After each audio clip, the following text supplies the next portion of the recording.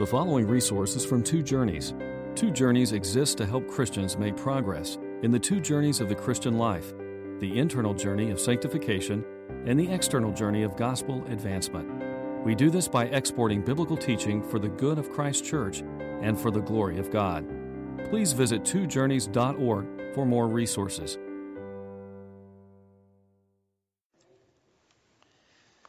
Every single person in this room is united by one thing. As I begin my message today, I'm thinking about this one thing that unites us all.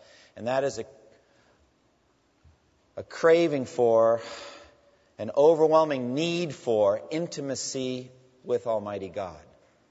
That we might have an intimate, a close relationship with God. It's the deepest need of any human being. Psalm 131. My eyes are not proud, O Lord.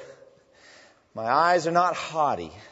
I do not concern myself with great matters or things too wonderful for me, but I have stilled and quieted my soul like a weaned child with its mother. Like a weaned child is my soul within me. Wouldn't you love to be like that in God's arms right now? Like a weaned child resting comfortably and at peace. How often have you read those accounts of the little children with Jesus and wish you could have been one? Crawl up in Jesus' lap. Or be like John at the Last Supper, putting his head on Jesus' breast and asking him questions. Intimacy with God is a deep need. But our God is a consuming fire, it says, in the New Testament. It says that He dwells in unapproachable light. The holiness of God like a searing bright light piercing our reality. How do we put this together? How do you cuddle up with a consuming fire? Some people begin to work on the image of God in our minds and pitch one or the other.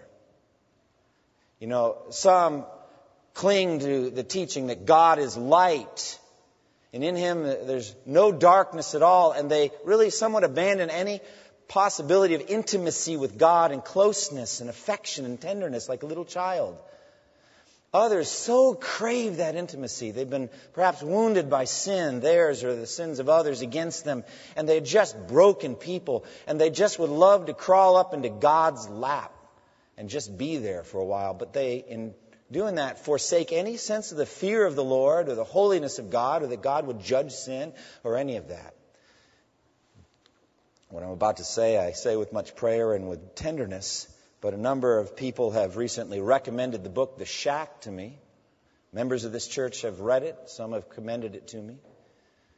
And I believe that the author of The Shack has created an idol that's not biblical and is presenting intimacy with that idol. That we can have intimacy with the God that The Shack presents. The God's kind of like a warm, inviting mama, cooking a pie, and there's flour on her apron, and you just want to just crawl up and just be absorbed in all that love. But as you read this book, and I've read 2/3 of it, and I've read a lot of accounts about it, I've talked to others, the passage I'm about to preach on doesn't fit at all. The fear of the Lord, you just wouldn't fear that God any more than you'd fear a bunny rabbit. Dear friends, that's an idol. And we're told to keep ourselves from idols. I say it with all tenderness because I've been perplexed, frankly, at people that have commended this book to me, having read the whole thing. Perplexed. And they tell me, now the theology's off, but it's very, very compelling. So I thought, what is compelling? You know what's compelling? It's the intimacy. Can I say to you, the real God offers a better intimacy than the idol maker God does? We've got a better intimacy waiting for us in heaven, dear friends. But I want to preach today on the fear of the Lord, and I do apologize for the appearance of my face. It doesn't help me today. This red face preaching on the fear of the Lord. I looked in the mirror, I said, this will not do, but what can I do? The damage is done. I didn't put sunscreen on like my wife always tells me to do, and I said, no, it's not me. I don't need it. But I did need it, and it's too late. But I want to find a way that you will retain both God is love And God is light in your conception of him, because this is what God has told us he is. Also, God is spirit. But people just don't seem to be able to keep them together. And this study this morning on the fear of the Lord is a rich one and a deep one and a full one. It's not a simple one. My thoughts on what this means have been deeply challenged, and I've learned some things, and I hope to commit them to you this morning. Now, as we come to Proverbs 1 through 7, we come to the introduction of the book of Proverbs. I've already heard the reading this morning. It says, the Proverbs of Solomon, son of David, king of Israel, to know wisdom and instruction, to understand words of insight, to receive instruction in wise dealing, in righteousness, justice, and equity, to give prudence to the simple, knowledge and discretion to the youth. Let the wise hear and increase in learning, and the one who understands obtain guidance. To understand a proverb and a saying, the words of the wise and their riddles. So that's the purpose of the book of Proverbs, according to Solomon. It's kind of like if you were picking up a book at the Christian bookstore and you wanted to know why you should read the book. And so the publisher has put on the back or on the inside dust cover the reasons why you'd read this book or what advantages come to you. And so a disciplined and prudent life comes from studying the book of Proverbs. Discipline and prudence. We need these things. And certain character traits come, like righteousness, justice, and equity. These are good things. And it's for everybody. Let the youth and the simple learn, the naive, let them gain an instruction and wisdom. So it's for that person, but it's also for the wise. Let the wise hear and gain even more wisdom. So it's for everybody. But I want to focus on this verse 7. Center to everything is this one statement in verse 7. The fear of the Lord is the beginning of knowledge, but fools despise wisdom and instruction. So we have before us now this concept of the fear of the Lord. There was a time that Christians wouldn't have minded being called God-fearing people. We were God-fearers, that kind of thing. That kind of terminology is a bit passé. People don't talk that way as much anymore. So I think it's important that we recover a biblical sense of the fear of the Lord. Now, what is fear? What do we mean by that? Well, it's a natural emotion. But I believe the fear of the Lord is a supernatural grace. Now, when I talk about the natural side of fear, fear is just an emotion. It responds. It's an emotional response to a perceived danger. It results in certain physical effects, an elevated heart rate, and breathing rate, and adrenaline, and other things come on you. There's just physiological side to fear. Scholars have arranged the basic emotions of the human in categories. I found one list that has 6 basic emotions. I don't know if this is true, but I know that these are all emotions. There's love, joy, surprise, anger, sadness, and then there's fear. They say these are the basic ones. I don't know if there's more or less. All I know is that those are all emotions, and I felt all of them at different times in my life. But fear is an emotion. And then there are different nuances of fear. You can have alarm or shock, fright, terror, panic, hysteria, mortification. There's anxiety, there's tenseness or uneasiness, there's apprehension, worry, distress, and dread. So there's all different kinds of flavors of fear. That's natural fear. Some fears are irrational. One might even say childish, like fear of the dark or fear of not having your closet closed before your dad kisses you goodnight. I'm not saying who that might refer to, but the closet sometimes may need to get closed. And that might be an irrational fear. I've checked the closet, there's nothing in it. All right, well, there's a lot in it, but there's nothing you need to fear. You may need to fear your dad in reference to the closet, but no, that's another topic. But some fears are actually quite reasonable, like if you're in a precariously high place and there's a very real possibility of stumbling and falling to your death. I remember an ancient castle I saw in the Hunza Valley in Pakistan, and it was really centuries old and completely unprotected. There's no insurance. They don't care if you, the tourist, fall to your death. That would be your problem. They sure aren't going to get sued. And so you can do whatever you want. And there's a picture of me kind of leaning a little bit over the edge to look down at literally 1,000-foot drop. And I think that's a rational fear. I mean, we might actually fall to our deaths. All of these things are the fear of crossing a busy 4-lane interstate. That's the natural fear. The fear of the Lord is a supernatural grace. It's given by God. It is not natural to fear the Lord. Look at the verse again. It says, the fear of the Lord is the beginning of knowledge, but fools despise wisdom and instruction. A few weeks ago when we talked about the wise man and the fool in the book of Proverbs, the fool is the unregenerate man. And the unregenerate man has no fear of the Lord. When God first begins, therefore, to convert someone, he must begin here with the fear of the Lord. We sang earlier Amazing Grace by John Newton, and you know that line. It says, "'Twas grace that taught my heart to fear, and grace my fears relieved." And so John Newton was a vile sinner, a wretch, he called himself, and well so. He was a slave trader and a wicked man. And he went to sleep one night before a big storm hit, and in his own testimony he said, "In the same old confidence that I always went to sleep with." And yet he was lost. When he woke up, the storm was raging and the boat was groaning, and there was a real sense that he was going to die and go to hell that very night. It was the beginning of the fear of the Lord for him that eventually led to his salvation in Christ. So the fear of the Lord then is a supernatural grace essential to our salvation. We must have this or we will not be saved. Now, as I've continued to meditate on it, I think there are two different aspects of the fear of the Lord. There is a negative side and there is a positive side to the fear of the Lord. Negatively, then, I think fear of the Lord is the emotional reaction to danger. And what is that danger? Well, Jesus commanded that we should fear God in this sense. In Luke chapter 12, verse 4 and 5, he said, "I tell you, my friends, do not be afraid of those who kill the body, and after they kill the body can do nothing more to you. No, I tell you who to fear. Fear the one who after the death of the body has the power to destroy both soul and body in hell. Yes, I tell you, fear him." Jesus told us to fear God in that way. Fear him who has the power to send you to hell. The unregenerate man does not consider that a genuine threat. It's something to be laughed off. Doesn't consider it serious. But by the grace of God, some people begin to see their danger. That there's a real danger of hell. A real danger of spending eternity in the lake of fire, in eternal torment. And the smoke of their torment, it says in Revelation 14, rises forever and ever. There is no rest day or night. Should we not fear that if we're in an unregenerate state? Jesus said you should. Now, I believe this is a supernatural grace from God, and it's the beginning of a lifetime of seeking God. And I believe the fear of that condemnation should end when you come to faith in Christ.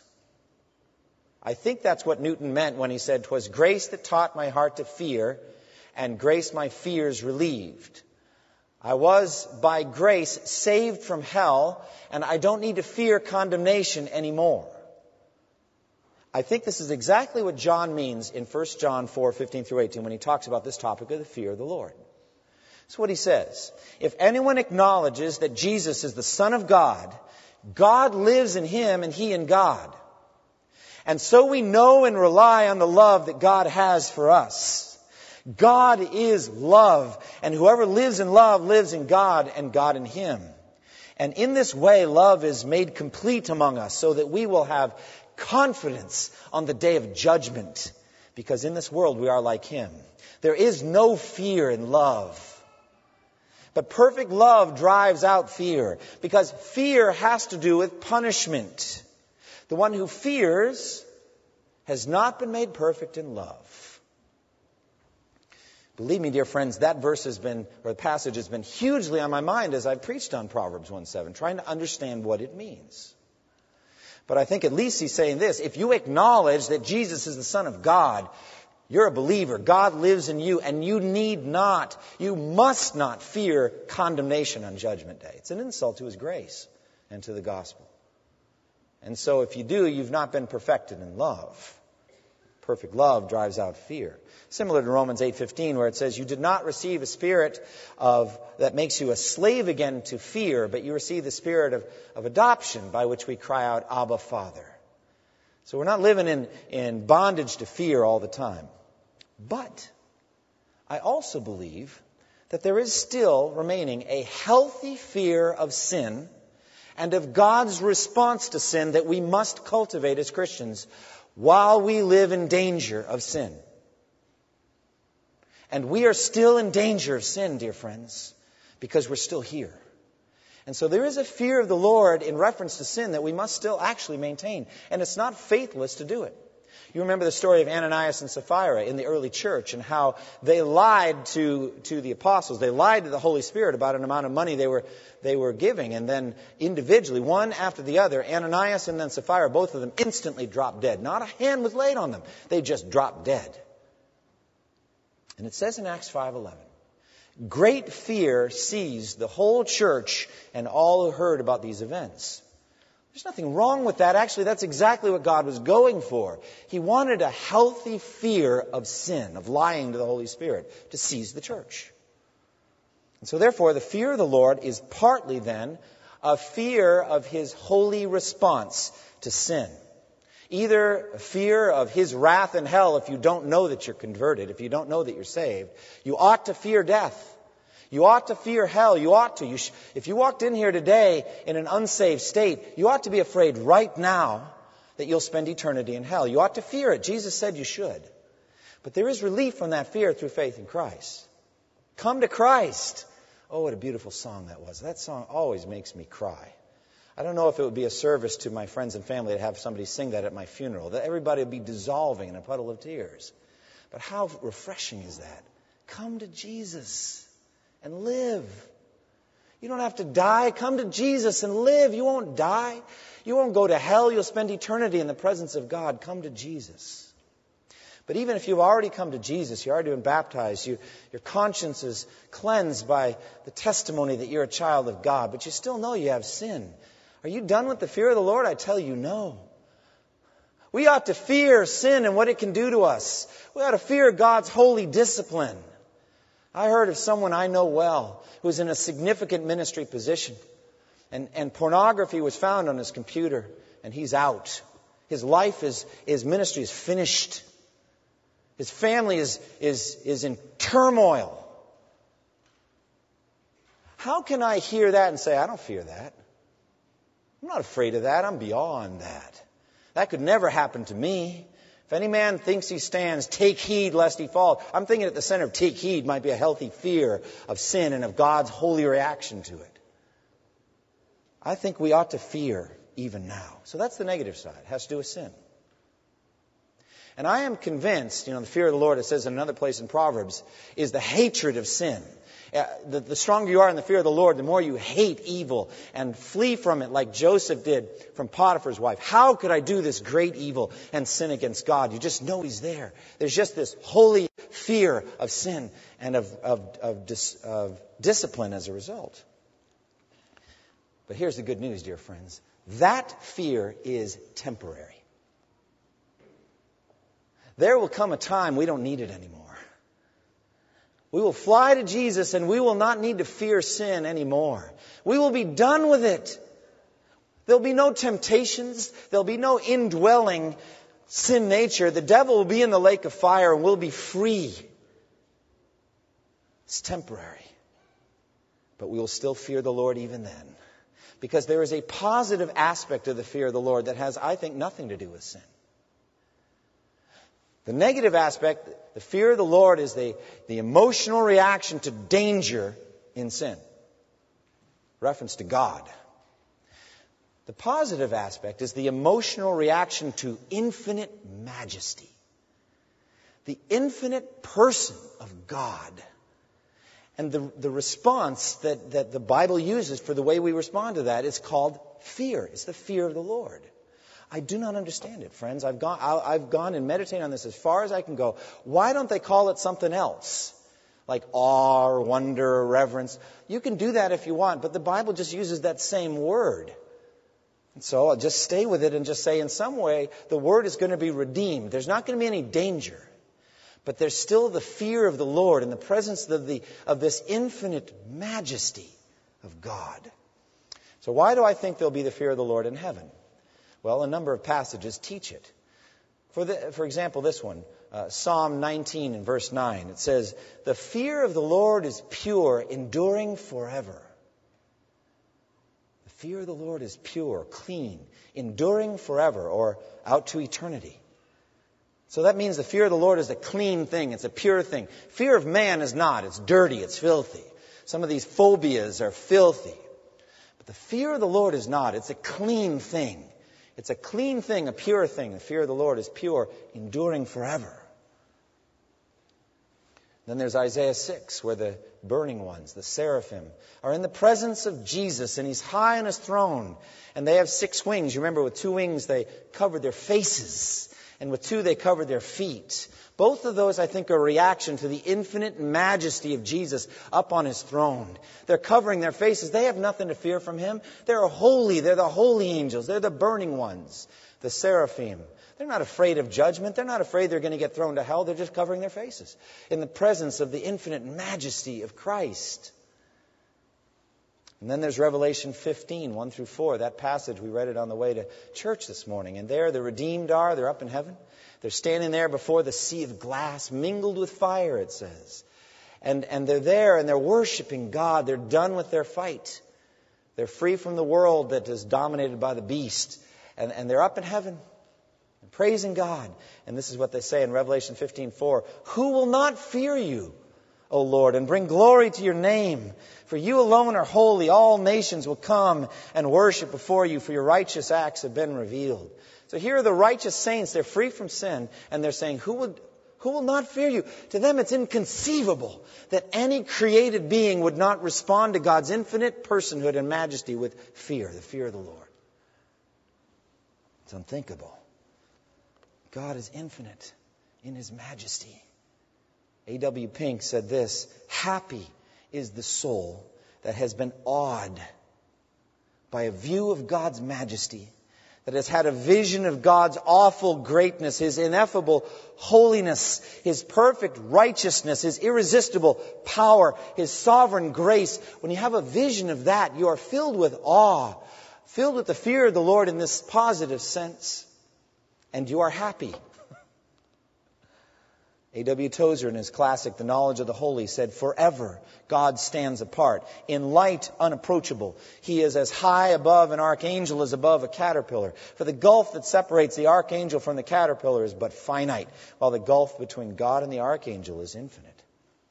So here's, as I've meditated on this fear of the Lord that I can't understand, I think it just has to do with the infinitude of His attributes. Psalm 36:6 says, your righteousness is like majestic mountains. Your justice is like the depths of the sea. So there's this scope of God. Heaven, even the highest heavens, cannot contain you. The eternity of God. He's the Ancient of Days. Before the foundation of the world and all of that. The Alpha and the Omega. The infinite presence of God. Isaiah 55, as high as the heavens are above the earth, so high are my ways than your ways, and my thoughts than your thoughts. Isaiah 40 and 22, He sits enthroned above the circle of the earth, and its people are like grasshoppers. He stretches out the heavens like a canopy and spreads them out like a tent to live in. God desires that we fear Him. He actually openly reaches out for this. He wants us to fear Him. It says in Jeremiah 5:22, should you not fear me, declares the Lord? Should you not tremble in my presence? I made the sand a boundary for the sea, an everlasting barrier it cannot cross. The waves may roll, but they cannot prevail. They may roar, but they cannot cross it. So in summation, what is the fear of the Lord? It has a negative aspect, and that has to do with sin. Danger from sin. God's holy reaction to sin. If you're lost, if you're not a Christian, you should fear what God will do on Judgment Day. You should fear hell, and you should flee to Christ and to the cross. You should fear Him and flee. The God of the shack wouldn't hurt anyone. There's no need to fear Him or flee to there's none of that. It just isn't there. Friends, it's an idol. But the God of the Bible is one to be feared. If we're apart from Christ, you're in great danger. But even if you're in Christ, we're still in danger. We have this beast called indwelling sin. The very thing I hate, I do. As it is, no longer I who do it, but it is sin living in me that does it. I need protection. And the fear of the Lord is part of that protection for me. Positively, however, there is the fear of the Lord that I think will go out to eternity. It just has to do with how infinite God is and how finite we always will be. Pure, yes. Holy, yes. Resurrection body, yes. And glory, yes. Still finite created beings. And God infinite. All right, so how is the fear of the Lord the beginning of knowledge? Well, as I already mentioned, fools don't naturally possess this fear of the Lord. It's not naturally there. They actually despise it. It says fools despise wisdom and discipline.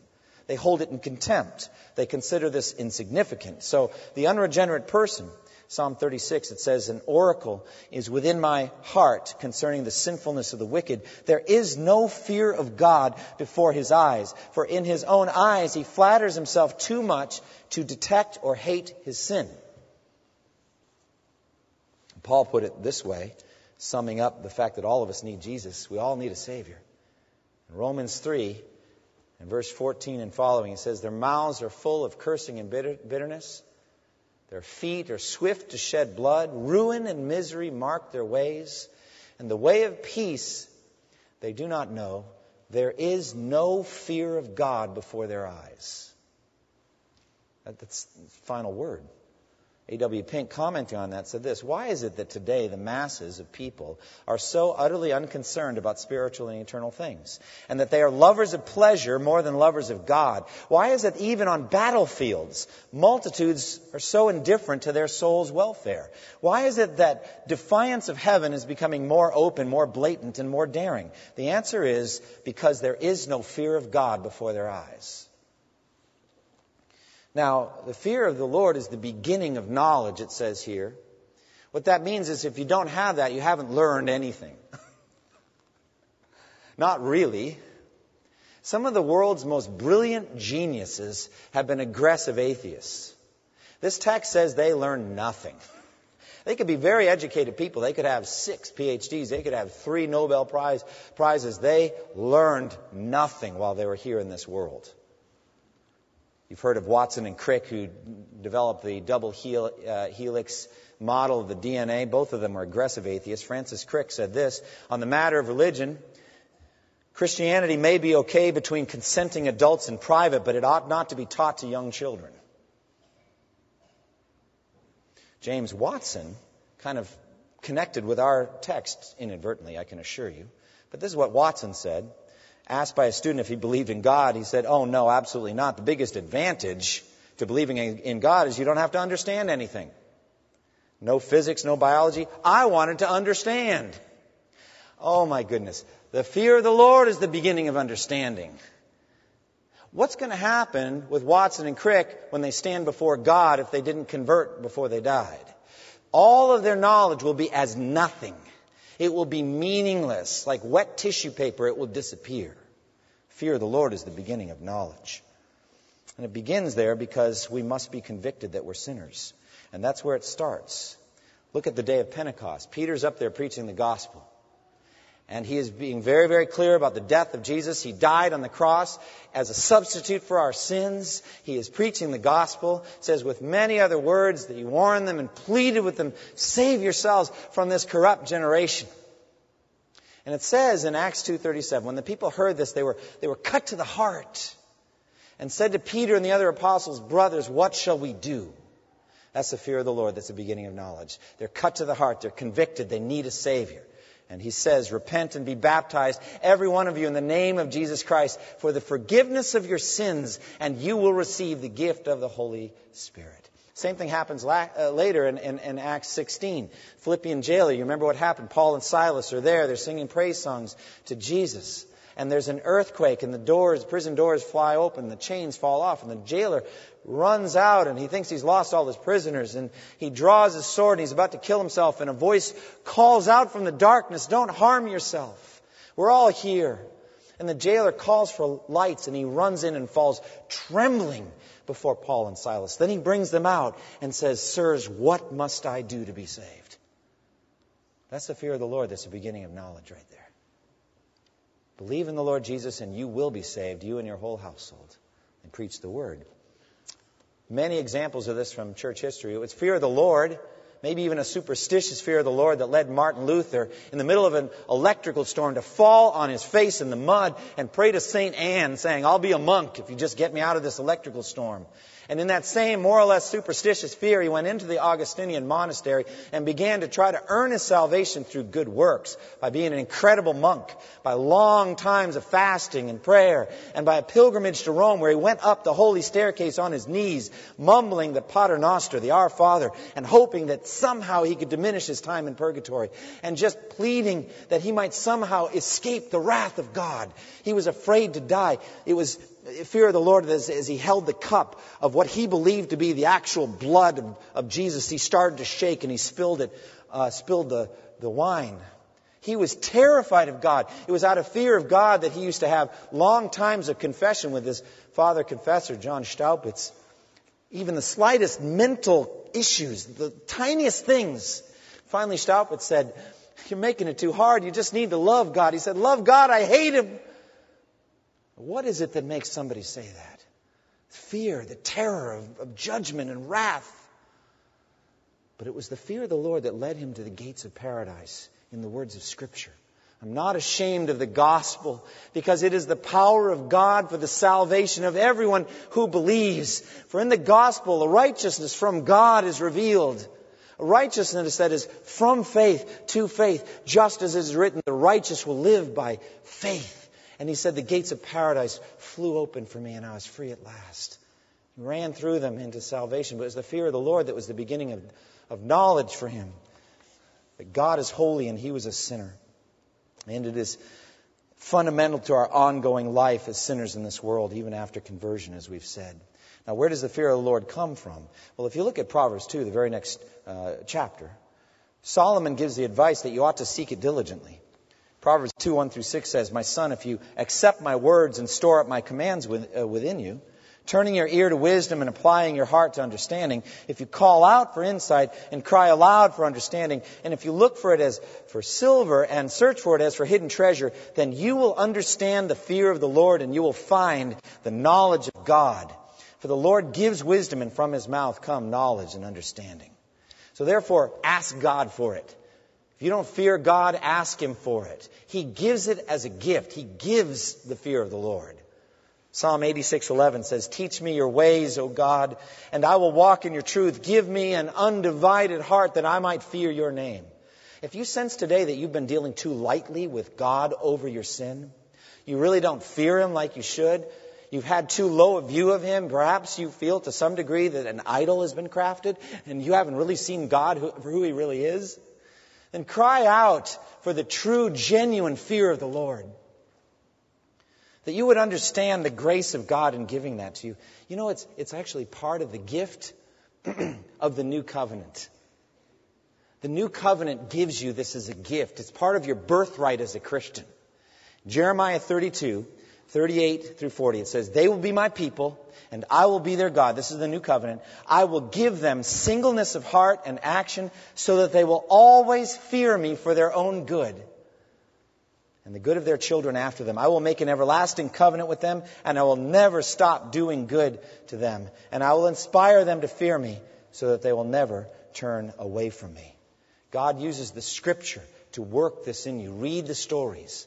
Read about God coming in the cool of the day to Adam and Eve after they sinned, and they cowered before Him. They were terrified. Read about the flood and how the entire world, except for Noah and his family and those with him on the ark, were wiped out. God has been working fear of the Lord from the beginning of redemptive history all the way through. When Abraham was justified by faith, a promise was made to him. And He said, your descendants will be as numerous as the stars in the sky. And Abraham believed God, and it was credited him as righteousness. And He said, "You're going to inherit the land." He said, "How do I know that I'm going to inherit it?" And He said, "Get a sacrifice ready." And so he got the pieces of the sacrifice, separated them out. And then it was a long time he was waiting. And he's knocking the birds away, the buzzards that are coming. And then suddenly, as the sun was going down, a deep sleep fell on Abram. And behold, a dreadful and great darkness fell on him. And then He makes the promise, "Know for certain your descendants will be strangers in a country not their own, where they'll be enslaved and mistreated 400 years. Now, what is this deep, dreadful darkness? Literally the horror of great darkness. This is God coming to His friend, Abraham, and teaching him to fear Him properly. Fear me, and everything's fine. And this is the paradox, dear friends. It's the paradox of Mount Sinai. God comes with thunder and lightning and earthquake and fire and all of this terrible voice speaking so loudly that they begged not to hear it any longer. And God spoke this mysterious word in Exodus 20. Do not be afraid. The fear of the Lord has come upon you so that you will not sin against me. Do you understand how that works? If you fear me, you don't need to fear anything. You don't need to fear man. You don't need to fear death. You don't need to fear financial trouble or sickness or any rejection from people. If you fear God properly, you don't need to fear anything. You know what happens every time the angels come? You know what happens? The glory of the Lord shines around, and you know what the angel always has to start with? He always says the same thing. Do not be afraid. First thing he says every time. But there's an order. I see that you're afraid. Now don't be afraid. He didn't say it to the Roman soldiers. Note that. Who were guarding Jesus. He didn't say that. They shook with fear and became like dead men. But he didn't say, do not be afraid. They had reason to fear. But to those whose hearts were right toward God, the message is, fearing me, you need fear nothing. You need fear nothing. So what can we do by way of application? Well, the fear of the Lord leads. It's not the end of it. It's the beginning of wisdom. When the gospel is done with us, we are going to be escorted out of what some would call a craven fear through various steps of our journey until at last we understand the holiness of God coupled with the infinite dimensions of His love for us. Ephesians 3, Paul says, I pray that you will have power together with all the saints to grasp how wide and long and high and deep is the love of Christ. The magnitude of it, how wide and long and high and deep is the love of Christ. And that you would know that love that surpasses knowledge. You may know that infinite love that surpasses knowledge. That you may be filled to the measure of all the fullness of God. That's infinite language. That's where the fear of the Lord leads. So the fear of the Lord is just the beginning of knowledge and of wisdom. It leads in the end to a full sense of the love of God. So therefore, we should work out our salvation with what? Well, with fear and trembling. With fear and trembling. That's how you do it. Fear the Lord. Give Him glory and honor. Fear sin. Take it seriously. Guard your hearts. Tremble in His presence. Shun evil. Fear the Lord and shun evil. So it leads to a holy life. It also leads to patterns of costly obedience. The angel of the Lord stopped Abraham from sacrificing his son Isaac. He stopped him and said, now I know that you fear God, since you have not withheld your son, your only son, Isaac, from me. So the fear of God leads to patterns of costly obedience. Could be financial, a sacrificial gift. It could be stepping out in faith in a ministry, evangelism, missions. It could be very, very, Jesus said, if your right hand causes you to sin, cut it off and throw it away. It could be get rid of something in your life that's causing you to sin. Get rid of it. Cut it off and throw it away. It could be electronic entertainment. It could be something that is causing you to sin. Throw it away. Get rid of it. Costly obedience. And if you do that, dear friends, you need fear nothing else. Close with me in prayer. Thank you for listening to this resource from twojourneys.org. Feel free to use and share this content to spread the knowledge of God and build His kingdom. Only we ask that you do so for non-commercial purposes and in accordance with the copyright policy found at twojourneys.org. Two Journeys exists to help Christians make progress in the two journeys of the Christian life, the internal journey of sanctification and the external journey of gospel advancement. We do this by exporting biblical teaching for the good of Christ's church and for the glory of God.